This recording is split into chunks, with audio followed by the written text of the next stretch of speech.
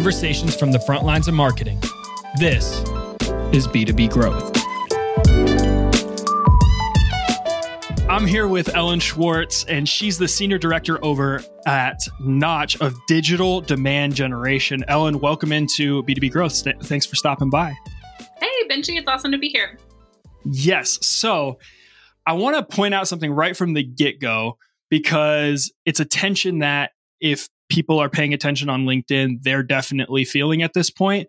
It feels like there's two simultaneous conversations happening and a little bit of an inability to know where exactly or how exactly do you do both of these things at the same time.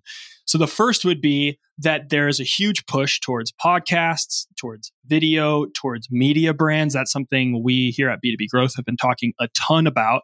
I'm excited to see people really getting into this and having that conversation. While that's happening, though, Ellen, there's this other conversation, also very valid, also very needed, that we got to tie all of our marketing to revenue, that we need to be data-driven. And so you see these two things, and in some ways they can feel like two different stratospheres. I want to know right from the get-go and really jump into this conversation, how are you experiencing that tension? Have you felt that happening? Do you see those two conversations and see them potentially being in conflict? Like, let's jump in and start there. So it's the, I call it the dreaded marketing question, is it working question, which for marketing, a lot of us have creative backgrounds. Very rarely when you start into marketing is it that you are used to crunching numbers, right? But that's definitely changing. Like the titles of demand gen and growth, all of those people are people who are really good at tying their work to data, right? So I've absolutely felt this. I've been in demand gen for several years at this point, which really plays, for me at least, plays in the middle of the funnel, so to speak. So I've been producing webinars and writing emails, and now I am hosting our own podcast, right? So you're right that it feels like you can't tie that to revenue and that people are really asking you to do that. So, I mean, I had a point at one previous company, which is years and years and years ago. That question kept coming up in social media to where it's like, I couldn't get the budget for paid ads because I wasn't truly like saying this ad is going to like bring in a deal. There was that much of a jump from top of funnel to expecting bottom of funnel to where I just stopped running ads because I was so tired of asking for that budget. So yeah, it's definitely something that I've felt. Yeah. I know this is a topic also that you guys are thinking through as you host your own podcast, right? Pros and Content. And this past season, doing some of that exploration around some of this, especially because there's a lot of top of funnel and then bottom of funnel conversations. And then what's all happening in the middle becomes this blur. So what have you guys been talking about on the podcast? Because I think that's where we ultimately want to go together today. Yeah. So the podcast is called Pros and Content, where I talk to pros about the content. It's very witty, very funny. I like it a lot. But yeah, so not just product. And then my role specifically really helps people understand, like, I need to know what's going on in the middle of my journey. How are things truly moving from one stage to the next? Like you said, we have data for the top of the funnel and we have data for the bottom of the funnel, which means we've started optimizing on those, but leaving out a lot of the middle steps because the data and the metrics are really hard to do or it's really manual. So I got to talk to, last season, there were about a dozen marketers who I ran into on LinkedIn, or some of them are our customers, or we were talking to them and decided that you really know your stuff. So I really want to talk to you a bit more like marketer to marketer about it. So yeah, we sat down and we talked about it. Definitely had some good guests. We focused on the whole journey across those 12-ish episodes. So anything from setting up your demand gen program to the deep dive of the demo data that you need to understand. So are your demos converting? Is it the right people? And then wrapped up with a couple of awesome guests who are a little bit more senior, who are really helping their entire team to, I was going to say funnel the efficacy, and then I realized we're talking about funnel. So it's to really streamline what's going on, to really understand how everything ties from one bit to down and down and down and down to that revenue. So it was really, really cool, really awesome to kind of get nerdy with a lot of other marketers. So I've really enjoyed it. What I like about this is then now that you've had all these conversations, essentially for the B2B growth audience today, you guys are just getting to get some curated sort of creative things that you can implement and be thinking through. And so what I thought would be fun is just, what are 4 creative ways that we can tie marketing to revenue? And let's just go for it and give away these 4. So Ellen, let's just start with one of your top creative ways to tie marketing to revenue. What would you start us with? Yeah, definitely. So, and I will just toss out there, these are all available. You can go listen to, these all came from episodes and conversations I have with people. So I'll try to remember to say which episodes they were before we dive into what they are. So the first one that I like to start with is just to know your baseline metrics so that you can really compare apples to apples and whatever that means. So this came from an awesome conversation with a guy named Blake Strozik. He's over at Transfix. He's been in Demand Gen. He's got Refine Labs in his alumni status there. So definitely a dude who's focused on Demand Gen. But then it was really good for me to hear this as someone who's been in Demand Gen for a while, because again, I don't know that we've had really good stats to rely on in our roles, especially when it comes to that middle of the funnel. So he's really good about just talking about what it is for that whole thing you need to be aware of when you're setting up your Demand Gen program. So that idea that you need to find the baseline metrics was something that I thought was really important when it comes to later proving the value that your programs have brought. So it kind of depends on where you sit in the funnel, in the Demand Gen funnel. If you're super top, then this could look like, it could look like your vanity metrics, which I don't love that topic. I don't love that phrase of vanity metrics. I think all data is useful as long as you know how to use it.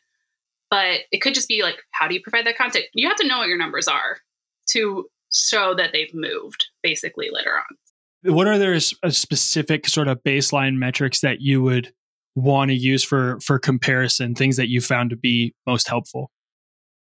Yeah, so some of those are going to sound really familiar to marketers. So what is your click-through rate on your ad? What is your conversion rate on a demo form? Knowing what those are. But then if you can get a little bit further and kind of more tied to the holistic view of things, it's going to be something like, how many opportunities did your marketing efforts create last year or in a certain month? And your best month, what was it? And your worst month, what was it? And then also the idea of your pipeline velocity, or even your customer acquisition velocity. How long does it take someone to get from their very first touch to conversion, and then from that conversion to becoming a customer?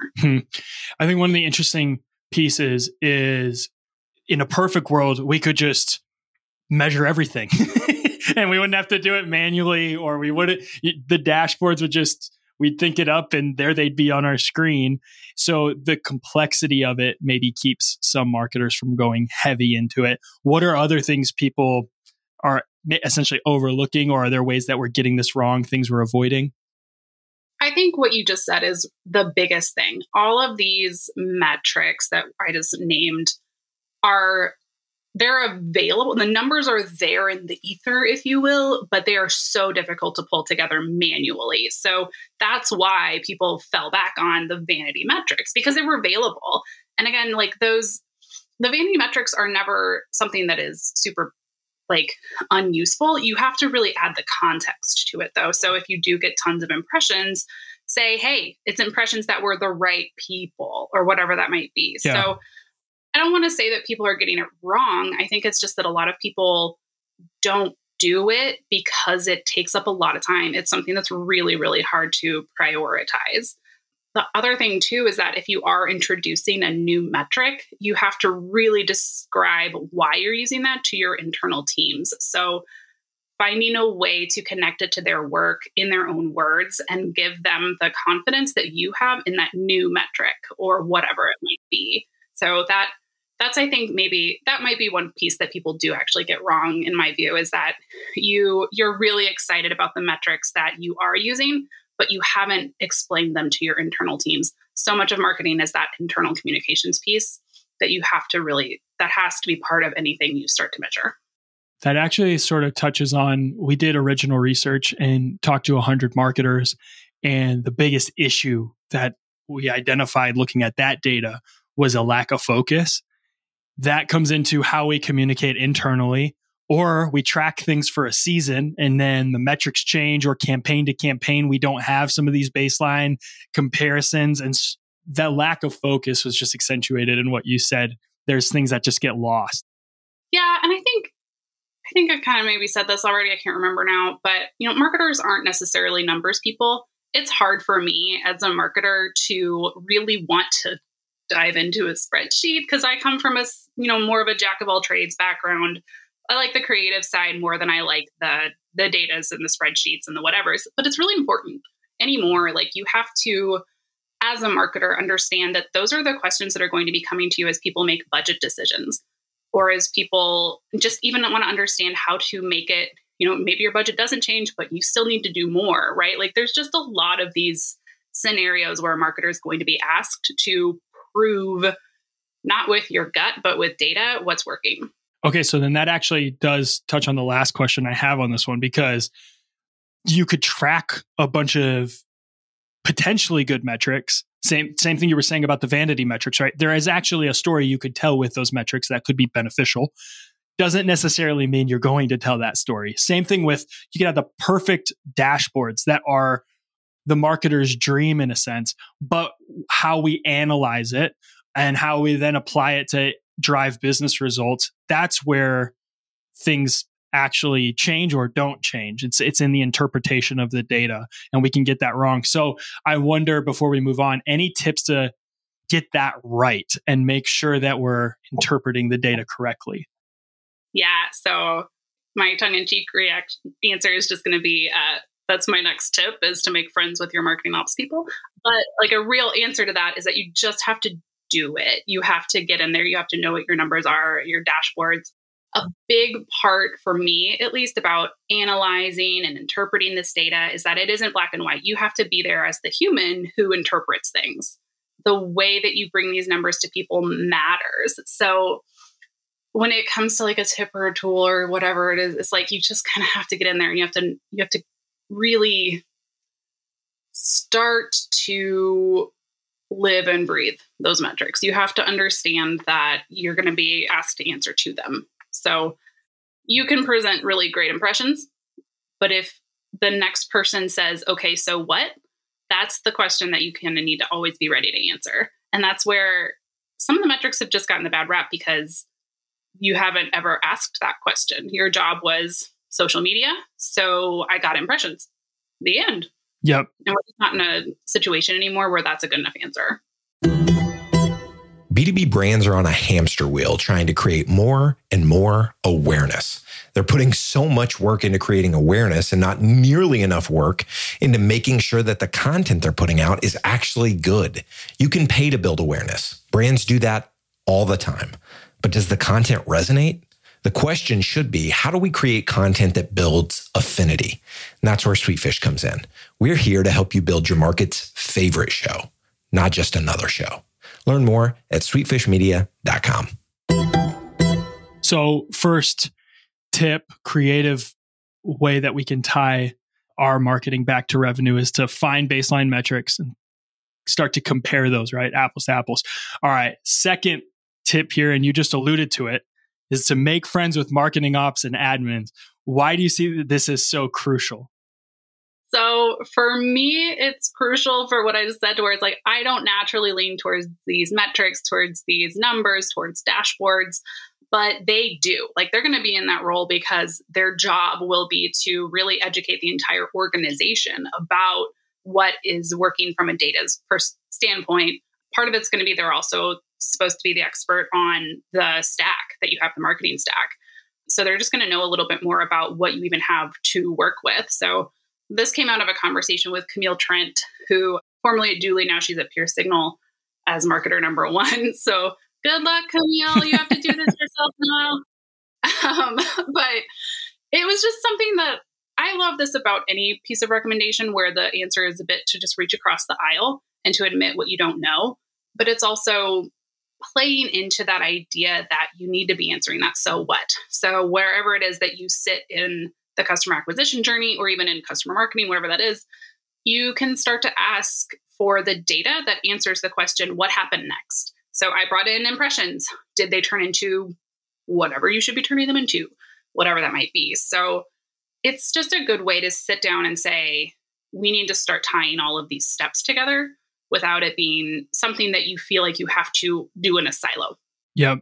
These conversations are so important. I do think it's funny in Camille's situation. We actually just did an echo chamber episode about one of her LinkedIn posts because Peer Signal and some of the work she's doing is so it's all content now, right? It's very much this media play. And she was saying now she's not judged by the same metrics that she used to be because of the fact that they're moving so heavy into media, which is just this really interesting situation.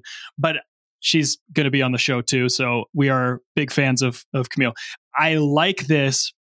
You don't have to sell me on the importance of these types of relationships by any means.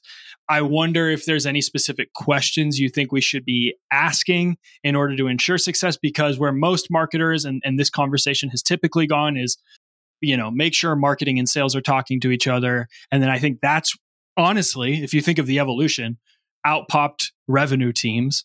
And then now people are like, okay, we are so sick of the marketing and sales alignment. We get it. You have to tie marketing to revenue. Who else isn't marketing talking to? Oh, they're not talking to maybe ops people, maybe admins. So I just wonder if there's some specific questions we can be asking to ensure that success. Sure. So I think what I'll point out too about even the way you just described that is it sounded a lot about like marketing going somewhere and talking about what they're doing. And the way that this is going to be way more effective is if it's a two-way street. Yep. So I would say one of the first questions I would ask is to your rev team, what metrics are you held to? Don't think about marketing about when you're answering this question. Tell me what it is. What are your numbers? Because they will have nothing to do with marketing. Mm-hmm. But marketing is still expected to influence those numbers, if it's pipeline, if it's leads, whatever that might be. So it's a bit of understanding who you're talking. And if that's ops, if that's your dev team, like if you're influencing product, whatever it might be, you have to think of them first if you're going to really solidify that relationship. So that'd be one thing that I'd say to start with is if they're tied to revenue, don't bring them impressions, right? Or if you do, have the rest of that answer ready to go. But I just imagine going to someone who's carrying a quota at the end of the quarter and saying I brought in 200 leads. And they're like, cool, I'm going to go sell things now. Yep. Not quite the same. So understanding that would be one thing. And then the other question I think that I'd start with, which I've kind of hit on a little bit, is just trying to answer the next step. So if you own demos, your next question should be, of the people who filled out my demo form, how many turned into a meeting? How many people wanted to talk to us next? Or if you're someone who, like an SDR, our SDRs sit on our marketing team, so that's why it's in my brain. Also great to get rev and marketing aligned, FYI. Yeah. So an SDR is going to be responsible for bringing in a IPM in our case. And so of those, how many turn into an opportunity? And if you really want to be basis, how many turned into a client? How many turned into customers? So again, it's you can take it piece by piece. Don't feel like you have to start at step 1 and get to step 11 immediately. You need to fill in steps 2 and through 10. Yeah. And on that too, the questions that they're asking in those meetings, what they weren't informed on, obviously all of that starts to then fill in the color for your marketing and what you can do to make those conversions better. So yeah, I think I've never feel as stupid, frankly, as when someone has been asked a question, I'm in a meeting and someone has asked a question and I'm just oh boy, they didn't answer that very well. And then the question comes to me and it's just oh, I can't answer it very well either. Yeah. So it's just because kind of start to listen around. People are talking about what matters to them. That's good. Make friends with marketing ops and admins. Thanks, Camille, for that one. What's number 3, Ellen? So number 3, this one came from Karina Owens. She's at Gong. She's running their ABM program. I put this one in here because it is such a duh kind of statement, but also not one that I was doing, which is if you are running any kind of testing or implementing a new program, keep a control group. From a statistics point of view, what that helps you show is your program is or isn't having an impact. So if you're going to implement ABM, keep 10 or so accounts that you would have wanted in the ABM program and hold them back. So they get the normal marketing and your other 90 or whatever your number is gets ABM marketing, and compare the results after For ABM, for example, it should probably be like a 6 to 9 month, whatever that might be. And then you can, rinse and repeat for whatever it is that you are trying to test. So I love a good A/B test on my marketing emails.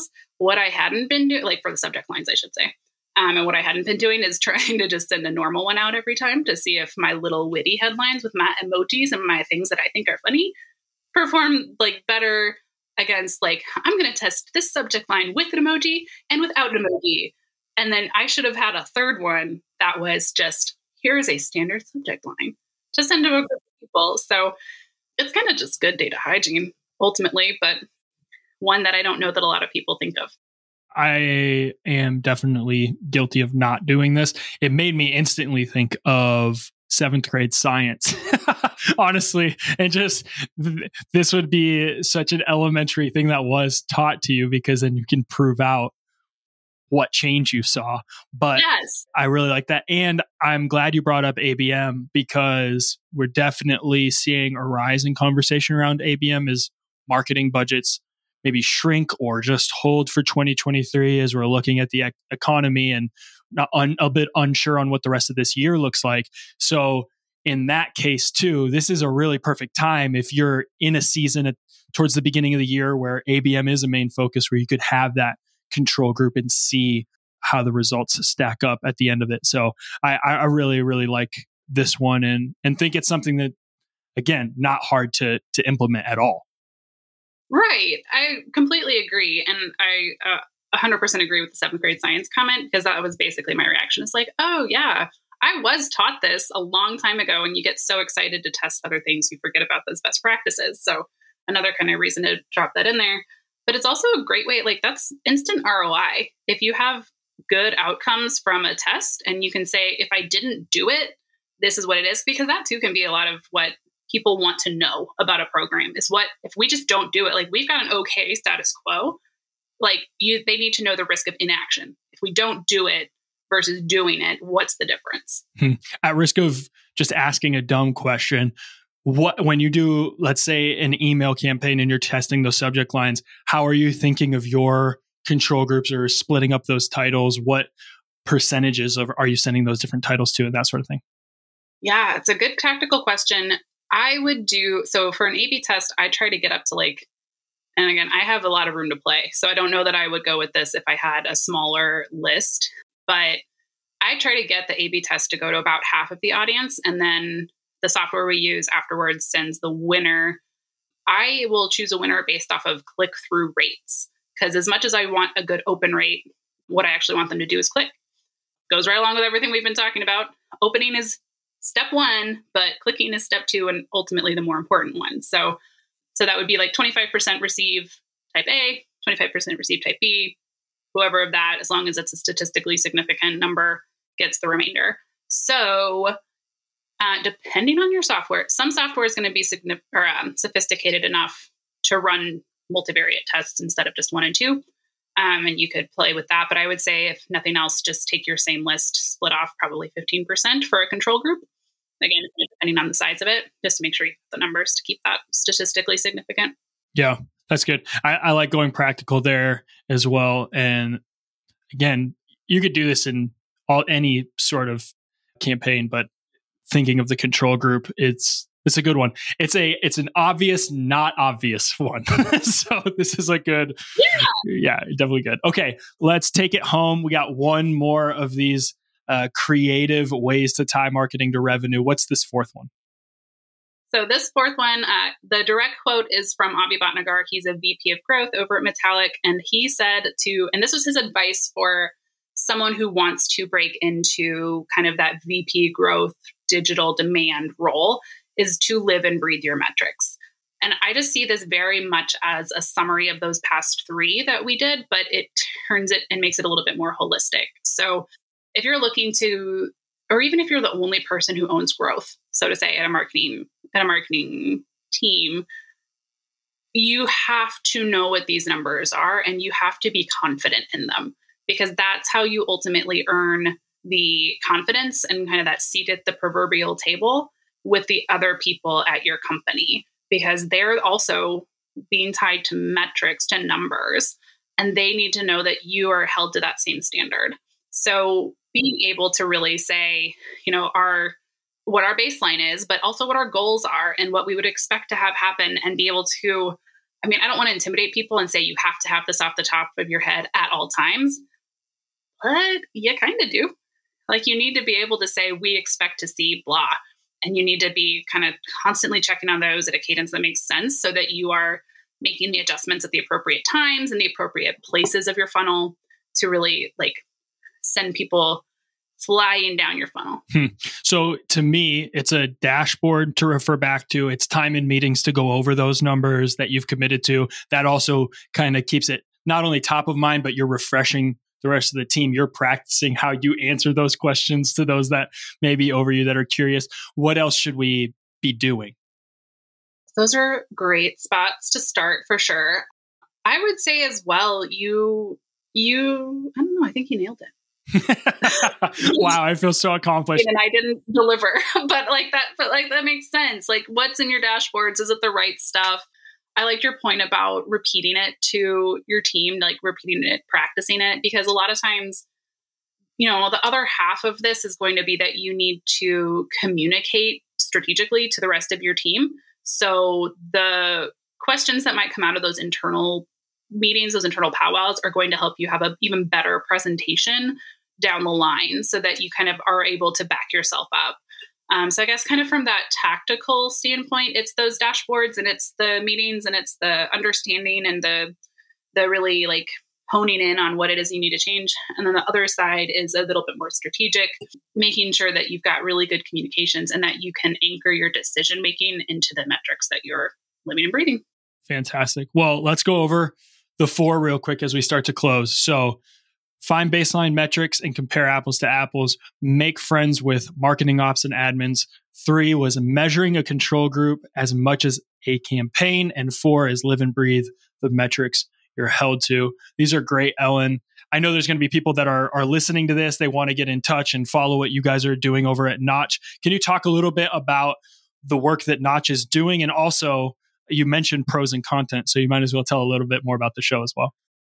Yeah, for sure. So Notch is a software as a service platform. We address a lot of what we just talked about. So we're helping digital marketers understand what is happening in their entire audience acquisition journey, surfacing what's working, what's not working, and helping you make decisions on that. So fine-tuning your quickest path to conversion, or surfacing content that's really contributing to conversions versus what's just kind of hanging out doing not very much for you. It allows you to be more confident, allows you to make better decisions, everything kind of to fine-tune that audience journey and really accelerate growth. So it is very exciting. I've been a fangirl since before I worked here, but that is what makes it so fun for me to host Pros and Content. That is our podcast. Like you mentioned, we've just been talking to marketers who are doing the work. So I think I hope I mentioned at the top, maybe not. You did. Yeah. It's like, this has been a great interview. I don't remember any of it. No, you mentioned Pros and Content, and I think it's a great way that you guys have had 3 podcasts, I think, at one point. So you're in the podcast game and seeing success there. It's really cool to watch. We are. So yeah. For you, Ellen, I've seen you and interacted with you on LinkedIn. Is that the best place that people can reach out to you personally? Definitely the best place. Ellen Schwartz with the extra E at the end. According to Google, I'm the only one, as long as you spell my name correctly. So look at me go. Amazing. Thank you so much for taking time and stopping by the show today. Thank you, Benji. This has been awesome. Well, I want to say thanks to everyone that has listened to this episode as well, and appreciate the fact that people keep coming back and thinking this is a great source for marketing advice and conversations. We're doing our best to surface the best content we can for B2B marketers. Never hesitate to reach out to me personally on LinkedIn. Just search Benji Block. And for all things B2B growth, you can visit b2bgrowthshow.com. Remember, commodity content is the enemy, affinity over awareness. And we're out.